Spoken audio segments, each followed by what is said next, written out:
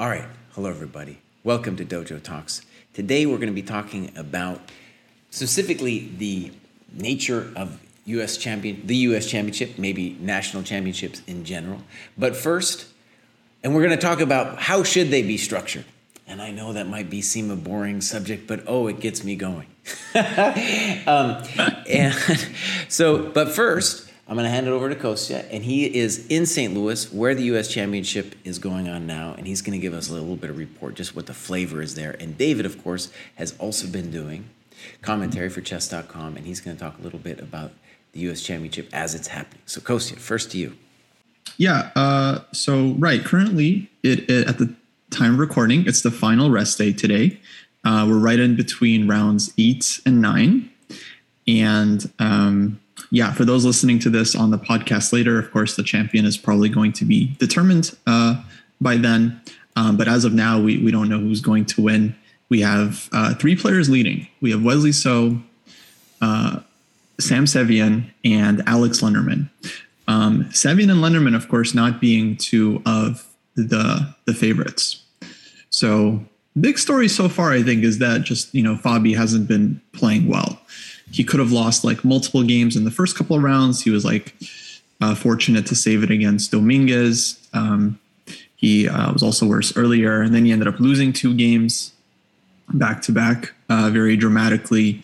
Bounced back. He's had 1.5 out of 2 in those last 2 games. And now he's a point out of first. Actually, the U.S. Championships is very tight. I believe it's only 2 points that separates first and last place. That's right. So the top guys are all on +2 right now with 5 out of 8. And then last place is on 3 out of 8. And it's really anyone's tournament right now. To me, it feels like Wesley So is a clear favorite because he's one of the leaders and, the highest rated, most experienced, let's say. But I could see Dominguez winning it as well. I think he's only a half point behind right now. And he's, so far, it seems like he's just played very, very solid. He was in trouble in round 1, actually, against Lenderman. And then since then, I think he's been totally fine. Lenderman has been doing really, really well. Somehow he tends to perform well in the U.S. Open and the U.S. Championship. I don't know how he does it, but these are always his tournaments. So it's been very exciting. The U.S. Women's Championship is also really interesting. Big story there is that Carissa Yip is dominating. Katerina Nemcova also doing really well. But right now the leaders in the women's are Carissa with 6 out of 8, Nemcova 5.5, and Irina Krush is a point behind with 5 out of 8 with 3 rounds left. So I think those are the 3 kind of main players that actually have a chance. But the way Carissa's been playing, it's hard to see who can stop her. She already beat Krush. She beat Satansky. She's doing really, really well. To me, it's been really interesting to follow. I've been following the games live every day. David's also been doing commentary every day, so I'm sure he has quite a bit of insight as well. What do you think, David? Did I miss any big stories so far? No, I would say the biggest story is Fabiano, like you said. And then I would say that Lenderman, Sevian, and Robson are all playing quite well. As far as you've got 5 2700s in this tournament. I think before the tournament started, the odds of a non-2700 winning the U.S. Championship would have been considered really, really minimal, right? So the fact that Sevian and Lenderman and even Robson have a fair shot at winning the championship right now, I think is pretty notable, right? And that it's 3 of them, right? So the chance that one of those 3 ties for first in the U.S. Championship at this point is probably in the 20 to 30% range.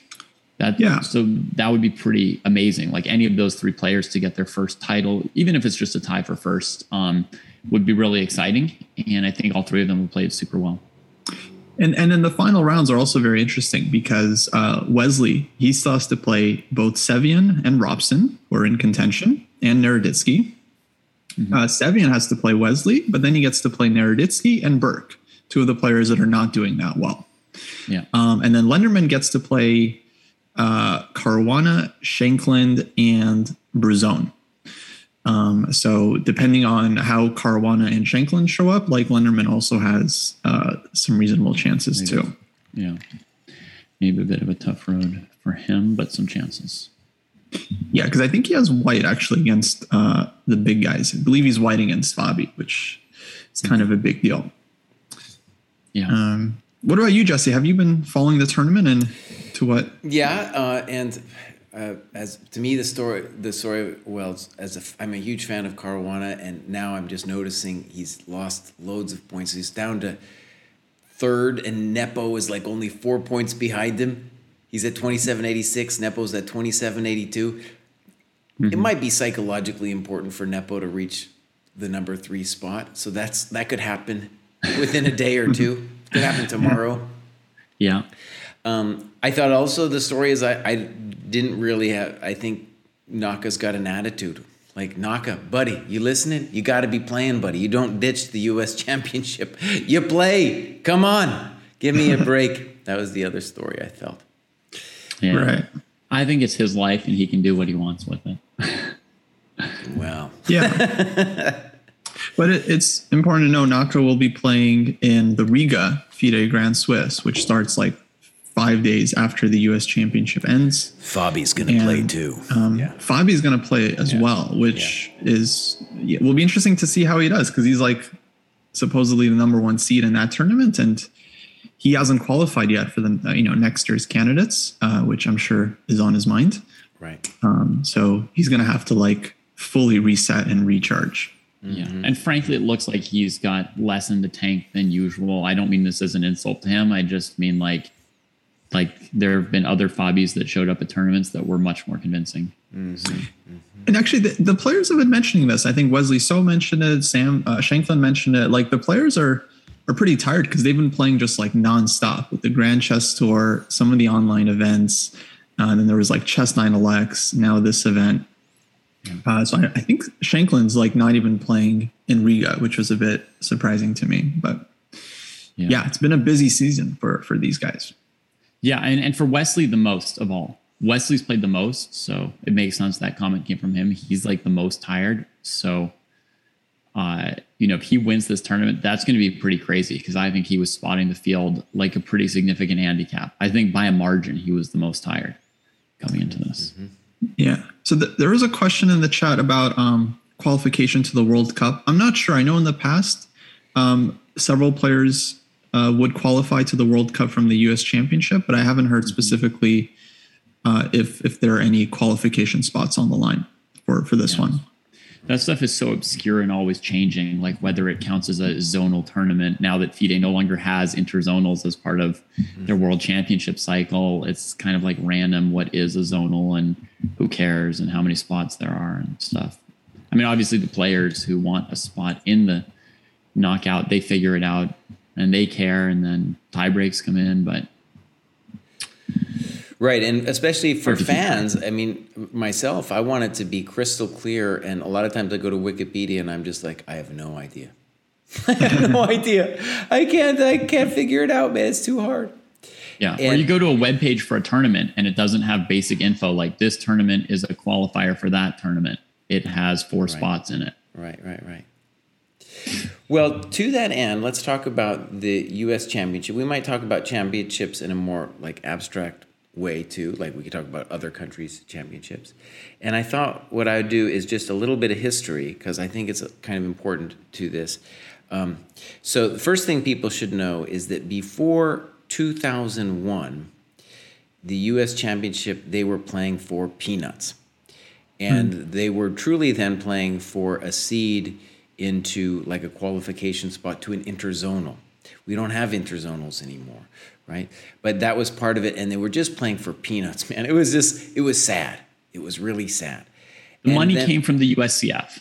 The money... And the USCF, like, I don't know, the prize fund was like, like $1,000 or $2,000 for like the US champion. Like, it was like ridiculous, and to the point where a couple of years they just didn't even run a US championship because the USCF didn't even have like enough money to like, to fly people to the same location. Like, it's just nothing.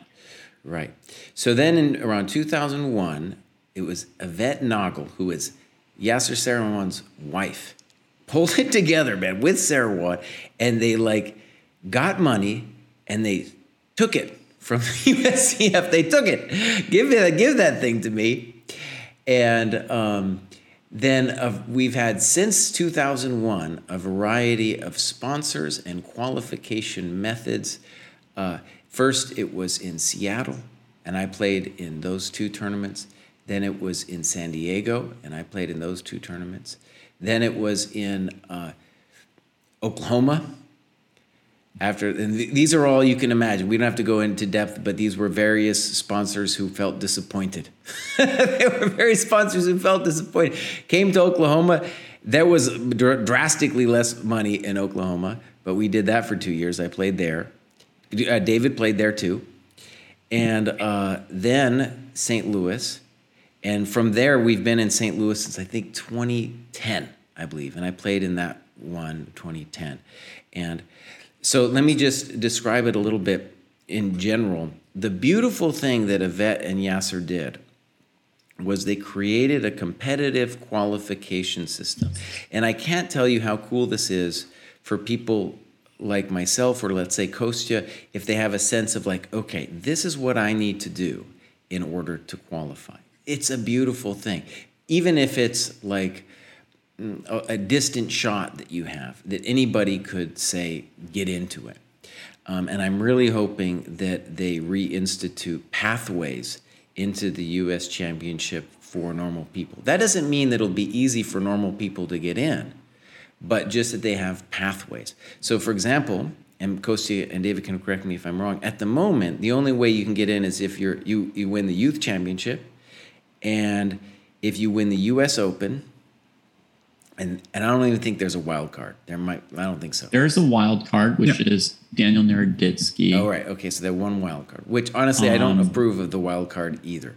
So, and back then we didn't have it. In the Yasser times, there was no wild card.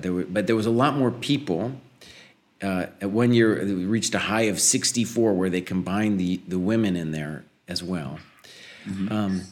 But in all those other cases, times, yeah. At other times, you had fields of like about 30 players. Right, exactly. For a couple of those years. And for example, I think that, say, the state championships should be a meaningful thing. For the most part, they aren't. But if the state championships were a qualifier to the U.S. Championship, well, then it becomes a really interesting thing. Then me and Kostya are like, oh, we're going to win the state championship, dog. Now we're on. Now we want a path, and that's what a pathway does, right? It gives people motivation for these driving points in a year, in a calendar, to be like, all right, here's my shot. Maybe it's a distant shot, but at least I can do it. And then people... That was one of the pathways for a while, is they had a tournament of state champions with one spot into the U.S. Championship from that as well. Exactly, right. And I think that's important, I also think if we had something like a Grand Prix system or just various tournaments that if you won them, there would be an entry point, I think that'd be great. I'm going to go ahead and say that it's a political thing that the U.S. Open gets to have a spot, because that tournament is really a joke. By the way, I qualified for the 2010 championship by winning the U.S. Open. And the reason it's a joke is that the first couple rounds you're playing weekies, and it's only in the later rounds that you are going to face some really stiff competition. So it becomes a real lottery at the end. Yeah, because it's often only 9 rounds, and the top players only start clashing sometimes in round 6 or 7. Right, exactly. And then if you consider like a draw here or there, or somebody getting like 2 whites, it's suddenly like what? So basically, we played a 4-round tournament, and somebody got 3 whites out of 4 in the rounds that actually mattered.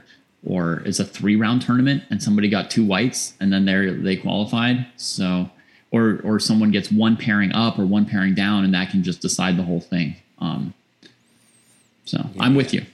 Yeah, absolutely.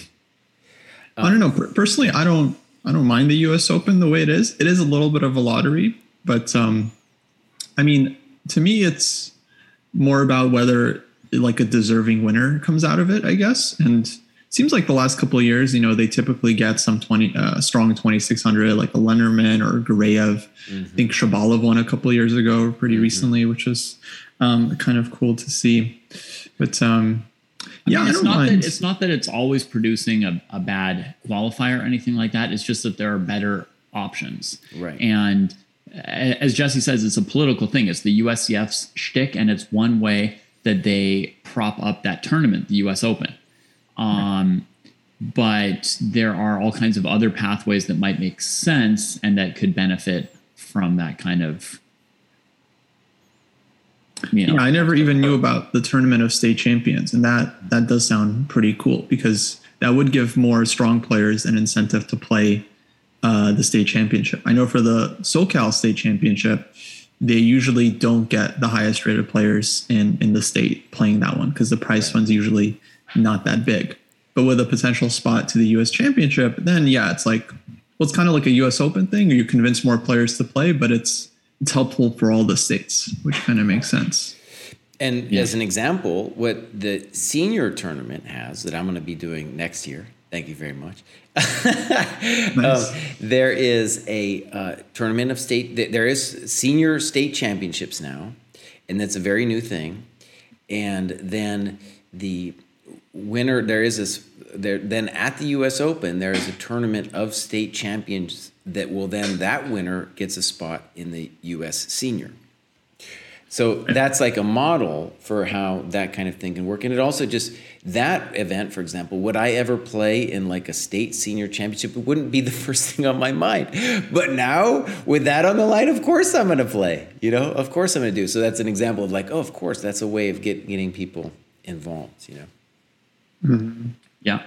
And, I've been afraid that maybe my opinion is heavily biased by my own experience, where like Jesse, I played in the qualifiers. I thought it was really fun. I got into the US Championships. I played in that. It was really fun. So maybe my opinion is super biased, but I think that the qualifiers are super good for chess, like up and down, like at every level. Because if you just consider this one option of the state championships, and we're saying, okay, normally the state championships are missing several of their best players. And then suddenly, let's say there is a qualification and the best players show up. Now the state championship as a tournament is propped up, right? That tournament does better. So that helps the organizer of that tournament. It helps the people who go there because there's more people there to play. It's more fun, more exciting to be at a big tournament. The players who qualify will be excited that they qualified. The players who get to play against the best players in their state because they're there will, enjoy the chance to play against the best players. I'm sure there's a bunch of people around here in California who would be like really happy if Kostya showed up at the California State Championship so they could play with him. So I think like it's not just, from my view, which could be wrong, it's not just the people who qualify who benefited from it, but it's like everybody up and down. And I recall that during several of those cycles, these tournaments were like full of players, and attendance was really, really high. Yeah. And I just think that's like a killer idea, and it's a real shame that they're not doing it. Mm-hmm.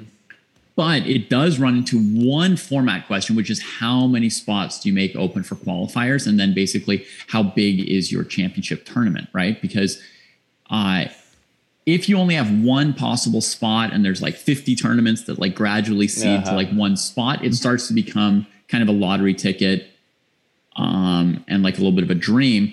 But if you've got 10, 20 spots open, then you're already starting to talk about a different format for the US Championship, right? You're really changing how that works. So there becomes a question of how much qualification do you want, even if you think that there should be qualification, and that has like a big impact on the structure eventually. Mm-hmm.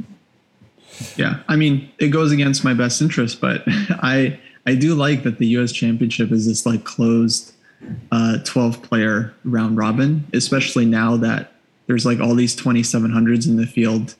To me, that kind of seems right. Like we have so many strong players, it should just be like a round robin with all the strongest. And I mean, I would love to play, one of these like 64-player U.S. championships or like 32-player, but then I think I don't know, it's not. Yeah, for me, it kind of takes away some of the prestige of the event. Well, for example, I mean, I'm not saying, I think a good model could be 6 by rating, 1 as a junior champion, and then the rest by qualification. So you're leaving like 5 spots for qualification. Yeah.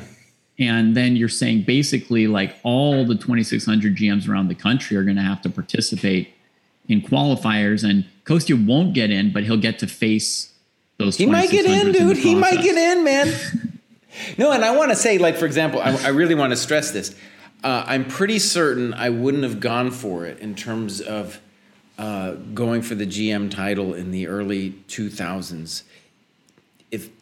Well, I don't know. I wouldn't say I wouldn't have gone for it, but it was a very big deal that I had those events like on my calendar, and it was like, okay, we're going to do this. And then being able, because let me just say, like, you play in American Opens, there's not a lot of, it's not a beautiful thing. It's not you're next to some dude and you're elbowing him right there, man. And now they make you wear this mask and it's all really intense. But, you play in a great event like the U.S. Championship where there's beautiful conditions and it's quiet and the lighting is correct.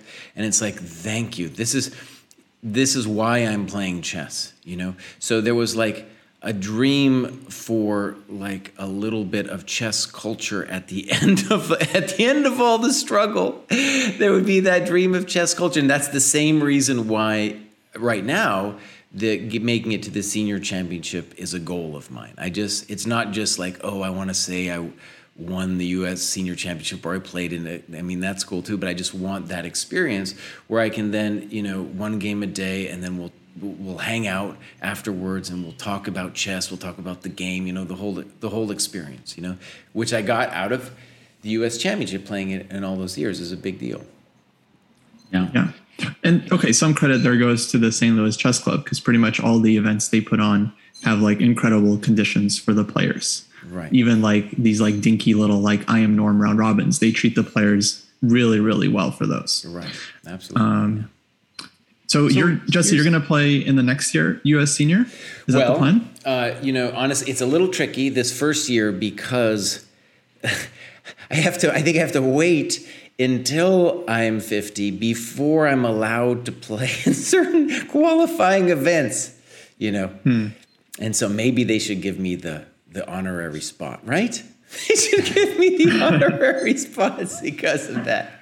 Well, you are a streamer, so you've got that going for you. I think that's how they picked the wild card this year. That's right. Probably that will continue to be the case. I actually don't think there should be a wild card, but I think it will be difficult in my first year just because there's all these events. I don't think I'm going to be able to, get in before as a qualifier. Yeah. Well, let me suggest a concept which I think can both keep prestige in the final championship event and make the qualification like a fun process all the way up. If you wanted to keep the U.S. Championship like closed to 12 players or so, which I'm not yet saying if I do or don't, but you could have like the tournament before that be like a really prestigious event as well that qualifies the last like 5 spots. Instead of each of them coming from one different event, you could have your events around the country, like the state championships and the Chicago Open can have 2 spots and whatever, any event you want to prop up or promote or whatever, right? Right.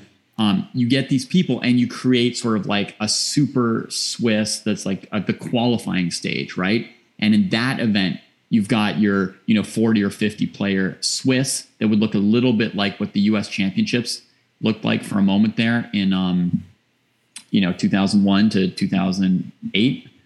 And then for players who don't quite make it to the prestigious championships, they still get to play in that really great practice that would be that 40 player Swiss with like probably 30 GMs and 10 talented IMs and some juniors and stuff. And they don't get to play in that final event, but they still get to play like an absolutely super event and feel like, hey, we got to level 2 or level 3 in the qualification. And I don't know exactly how the Russian championship works, but it's called like the like finals because they've got some version of like tiers along the way, right? Yeah. And that's been a dream. Go ahead. Oh, I was just going to say briefly, like back in the day too. Like if you look at the the USSR quarterfinals and then semifinals, those were strong tournaments, man. Yeah. That was beautiful. That was I think that's a model for how we could be doing it. Yes. So that's something that I'm saying I'm strongly in favor of right now. Yeah. Is that like, and then you can judge, like maybe you didn't get to the championship, but you got to the quarterfinals, and like next year you're trying to get to the semifinals, and wherever you're at, you're playing people at a good level for you, getting excellent practice and dreaming up, and it's supporting all the tournaments that are within that qualification. Right. Yeah, I really want to talk about how the Russians do it, because that seems like an interesting. I was hoping one of you guys had a specific knowledge, because I think it's just like multiple leagues and then you like qualify up and up. What I wanted to say is that for Southern California, actually the way they do their state championship is very similar to what David was describing. At least a few years ago, they would have the state championship, which is a closed, I think, 8-player round robin. And then I think it would be like the previous state champion and then 5 spots by rating. And then 2 spots would be given to the SCCF, Southern California Chess Federation qualifier event, which was a big Super Swiss, a 4-round Super Swiss that gives up 2 spots. But to get into that qualifier, you need to be either above 2,400, something like that. But they also give out spots via all the open tournaments that take place, or at least used to, in Southern California. So there would be like 2 spots from the American Open, 2 spots from like the Southwest Open, all these different events. Mm-hmm. And that's actually how I got into the qualifier, I think once or twice, just by qualifying through one of those events. And actually to your guys' point, it was very motivating to feel like, there's this tournament next summer. I have to play in these open tournaments to try to qualify, and then I have to try to qualify from there. And I did actually. One year I got very lucky and got into like the top 2, and then got to play my first Southern California state championship, which was awesome. And it was still, a very strong and prestigious event. All right. So it sounds like all 3 of us, just to like sum up and be clear, we're all in favor of qualification and maybe one of these systems with tiers. And you could have that at the state level. You can also have that at the national level. And I think it props all those tournaments up. I think we all agree that it sort of supports all those tournaments and the players at any rating level will benefit from that being in place. Yeah, absolutely. So I guess a remaining question I have for all of you about how national championships should be structured is, do you like the format of a Swiss, of a round robin, or of a Swiss, or of a knockout, or something else? Like if you were to set up U.S. championships, if Rex died and left the St. Louis Chess Club to you and his will, how would you organize a national championship? Give me all the details. Okay, I haven't super thought it out, but I really like the idea of, I think, ending with a knockout. So just spitballing here, to me, I love the idea of like a super strong round robin, just because I like the tradition, like Fischer winning all these events, 11-0 score. It's just like almost always been just like a very strong round robin with all the best players. And now we have so much talent that it makes sense. And these guys are, clearly the ones with the best chance.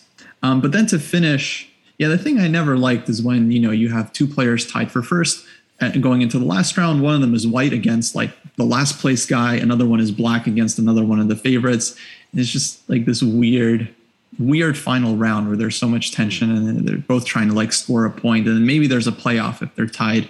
I kind of like, you just take the top 4 after 9 rounds or whatever, and then you put them in the knockout. 1 plays 4, 2 plays 3, and then the winners play each other. And then, whatever the knockout system is, I don't know, maybe it's more classical to start and then some rapid tiebreak, like similar to the World Cup, how they finish it. Of course, it takes a lot more time, but I think a 4-player knockout is super exciting. I think that's what they do for the Grand Chess Tour, or at least they did for a couple of years. They had this like knockout final. Right. Would you like to see 2-game or 4-game matches of classical between those top 4 players before they get into rapid or blitz as tiebreaks? I would say just 2 games, because the tournament is already pretty long as it is. So I wouldn't want to extend it like an insane amount. Okay. Jesse, what does your tournament look like? So we got 6 places by rating, and that's because a lot of those guys never play in the U.S., and I'm okay with that. They're out playing in Europe all the time, and if they got the rating, that's fine. So 6 places by rating, 1 as the junior. That's been a tradition that I think has always been good. And then the remaining 5 spots will be, 1 is a tournament of U.S. state champions. They come together and they play this tournament. And some of those states are so small, they wouldn't even send somebody. Alaska might not send somebody. Fine. It doesn't have to be 50 people. That's fine. Whoever comes, comes. And then the remaining 4 spots will be the biggest, the most moneyed tournaments in the United States of the year before. So imagine then, and by the way, one of the tricks that happens when you go to the Grand Prix page on the USCF site is they list Grand Prix points by total money. That is like under 1,800 prize, under 1,600 prize. When we do it this my way, those prizes don't count. It only counts how much money you have in the open section. So the 4 tournaments with the biggest money of the year before will get a qualifying spot for the next year based on how much money they had. And that will provide incentive for the tournaments to raise the bar in terms of how much money they have, and to create it so that the money incentive will drive the best players to those events naturally anyway. Beautiful. Oh man. And then for guys like me, that would be like, right, well, those are the 4 tournaments I'm playing. Those are the 4 tournaments I'm playing that year. Or maybe 5 if I'm trying for the state championship too. It would give me like a clear calendar and path to be like, those are the quality events that I'm going to play in this year. And all right, you're throwing a lot of cool ideas at us, Jesse. So can I just interrupt to clarify, just to make sure that I and everybody else has understood? You're ending up with 12 players. Yep. With your qualification, right? And are you saying that if last year the top 4 money turns were, Chicago, World Open, US Open, right, and Continental Open or something like that, and I'm running the California Open, if I add $100,000 to my prize fund next year, then I could get the qualification spot at my tournament instead of at one of those other tournaments? That's right.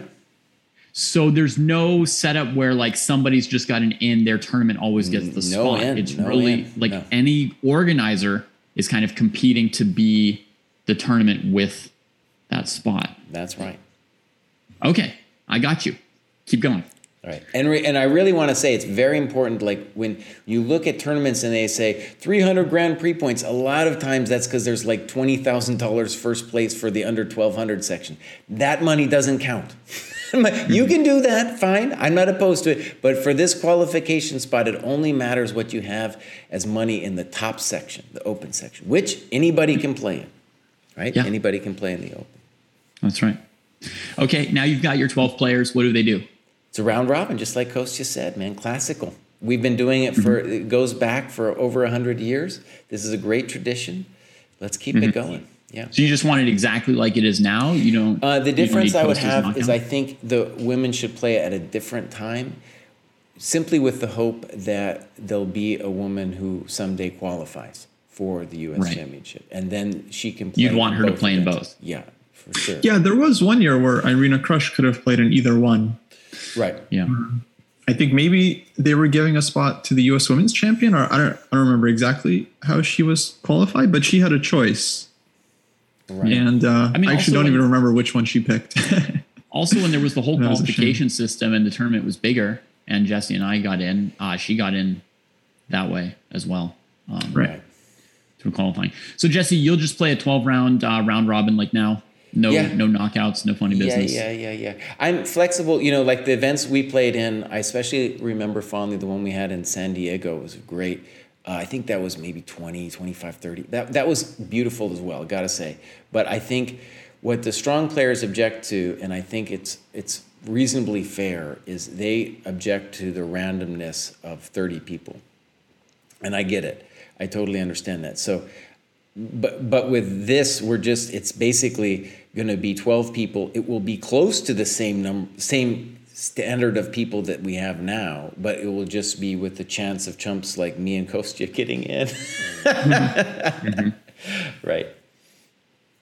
Yeah. Okay. Well, I've got one or two problems with the current format that I'd like to switch a little bit. So one thing I don't like is people having uneven whites and blacks in the championship. So one possible fix to that is actually you have like 11 or 13 players in a tournament instead of 12, and there's sort of like a rotating bye. But everyone gets, 6 whites and 6 blacks, let's say. And that just creates one extra rest day that's kind of rotating around. That creates a little bit of imbalance too, right? It's a tiny imbalance that someone might have a better or a more optimal rest day than somebody else. Yeah, but I think that's like much less of a big deal than an extra black would be, right? So like if I had the choice to like go into the last round and I'm in competition for first with you, and my choice is either you get white against somebody and I get black against somebody, or you get a rest day the day before and you still have to play black. Like for sure, I would say like, okay, give him the rest day, make him play black. So I think that's a bit of a problem. I don't love that. Well, I actually don't tolerate it. It may seem like a tiny detail to some, but like it just rubs me the wrong way. Like so many tournaments that are like 9 rounds long when they could just be 8 or 10 or whatever. I've always liked the idea as well of, I think the London Classic did this, of just having the rest day player join the commentary team, at least for like an hour or something. Because I think that's just great for the fans, get like Wesley So making fun of his other competitors or whatever. Yeah. That's an idea I had like a decade ago. And then when London used it, I was like, yes, use my idea. So yeah, having them rotate through. I think when you get to something important, like a championship tournament, I think asking someone to spend like their whole rest day doing like 5 or 6 hours of commentary on like a championship tournament is is like maybe a little bit too much. But as you say, like a 1 hour appearance on there could be like super cool. Yeah. And okay, so first of all, I would make it like an even number of rounds. And, I even like the idea of somehow making it a double round robin. So like reducing the number of players in the final stage to maybe like 8 or something like that, and have a double round robin. And I know I'm kicking some people out, but I would make my sort of like second league or whatever, semifinal.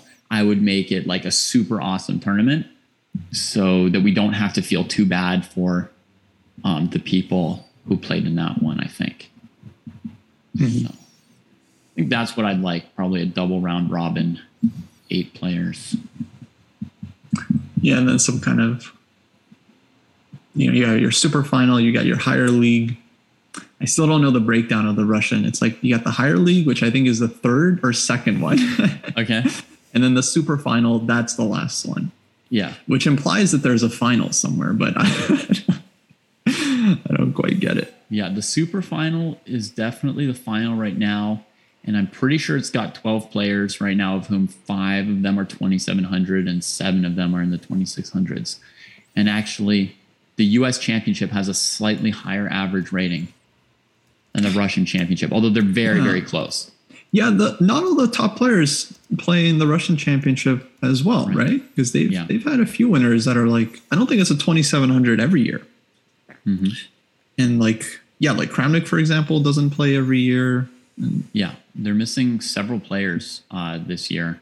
And I wonder about that. The U.S. Championships rarely misses many of its top players, and the Russian Super Final is a little bit spottier. So there may be some issue there with either scheduling or prize money or qualification, something that isn't always working out for their best players. But I would say if your national championship is missing more than 1 or 2 of your top players, you're probably doing something wrong with the organization, right? Like, if Nakamura wants to stream, like, what can you do about it? But if you've got 4 or 5 2,700s in Russia who aren't playing in it, something went wrong. I noticed Artemyev is playing in like the side events, which is the last topic I want to get your opinions about. But Artemiev is playing like the Russian Blitz Championship, Russian Rapid Championship, stuff like that, which are held at the same time.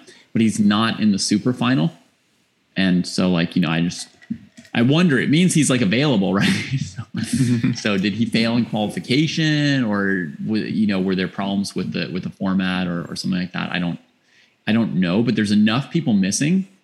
Karyakin, Nepo, Kramnik, Svidler, right? Bob.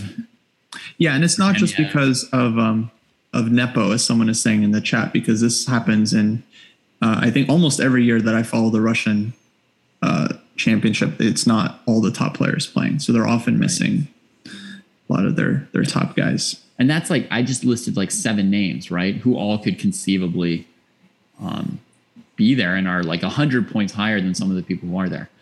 So I don't know exactly what the deal is, but I do like the tiers. And my last question to both of you is, how do you feel about having other events at the same time as the championship?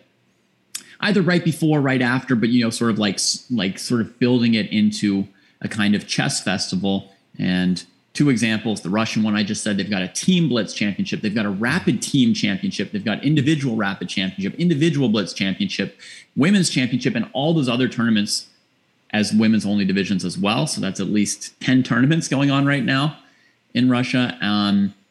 And I was looking up the German national championships, and likewise they ran about like 8 tournaments at the same time, including their version of the US Open as a German Open championship and a German closed championship and a women's championship and a senior championship and a blitz and a rapid and a senior blitz and senior rapid, blah, blah, blah.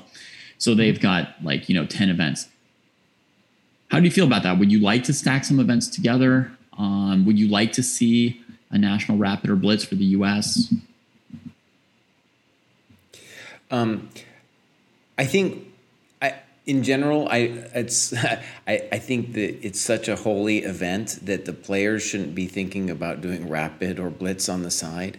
But if, for example, the U.S. Open wanted to be held in the same spot, like let's say in St. Louis, that would be great for chess fans, because I feel like there isn't a big tournament in St. Louis, for example, and a lot of players, I always tell people, like, once in your life you need to go to St. Louis as a pilgrimage just to go check it out. And the U.S. Championship is a great time to go visit the club, because you can watch the games and then you watch the commentary, but also if you just hang out, at the club, you're going to have these players come down and analyze their games, and it's amazing. It's absolutely amazing. Yeah. Yeah. So you'd like some kind of a big classic open tournament. Right. But I am not a fan of like doing, like a lot of these tournaments I go to, they're like, come play a blitz tournament at 11 o'clock tonight. No. I don't want to do that. Yeah. I do wish we had a more developed like US Blitz, US Rapid Championship. I mean, I think these tournaments do exist, but they're always like, I don't know, they're like held at like random places or random events, and they're held as like open tournaments with minimal advertising or prize fund, and you don't get the top players, right? So like Chess Numbers in chat is saying like, well, like you're trying to get Wesley So to show up to your national championship. Okay. Like, but now you're going to ask him to play 3 or 4 events in a row. How do you get him to commit to that? But to that point, I would just say, well, like these guys all just played like a rapid and a Fisher Random rapid tournament in St. Louis, you know, like a week before this. So they already played like several events in a row in a sense. And I think it could be cool to do that. I'm not married to the idea. I would put it in like decreasing order of holiness. So you'd start with the championships, and then you'd have like a day or 2 off, and then you'd have the US Rapid Championships. Right. And those who wanted to could stick around for that. And if they were good money, then for them, it's cutting down on travel time and stuff. Right. So I don't think that's necessary. I mean, right now, like, so the World Rapid and Blitz, that's like a 5-day event, I think. 3 days for Rapid, 2 days for Blitz, and you get 2 champions. So, I mean, if it's like a 5-day event, like you could just hold it in December or, you know, November or whatever. But like, I'm fine with that too. Just holding it as a separate thing. As long as you have enough space. I think that would be really cool. Yeah. But I'm definitely in favor of Jesse's idea of having some kind of a tournament for everybody except the championship, Right. so that there'd be an extra reason for everybody to be in town at that time. And I'm also in agreement with Jesse keeping the women's championship at a different time and keeping the senior championship at a different time, so those players could conceivably compete in. I mean, a senior female could compete in all three. Right. Yeah, similar structure. Actually, I think they have a like Waikanze, right? They have the C group, the B group. You qualify for the A group, and then they have this like massive tournament for everyone else that's not in the one of these top three groups. Right. Yeah. Exactly. Yeah. And it seems like Waikanze is one of the great tournaments year round. Sure. Absolutely, one of the coolest scenes I've ever seen was going to Waikanze one year and seeing like the A group, the B group, the C group, and then the Open, and it was just fantastic. I mean, there were so many people there, and it's just awesome to be near the good players. For sure.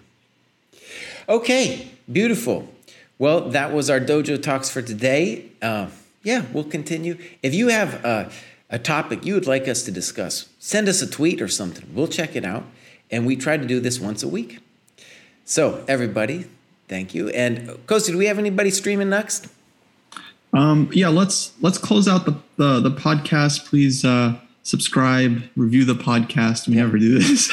Yeah. Subscribe to the YouTube, all the usual stuff. Let's cut it there. Thanks everyone for listening.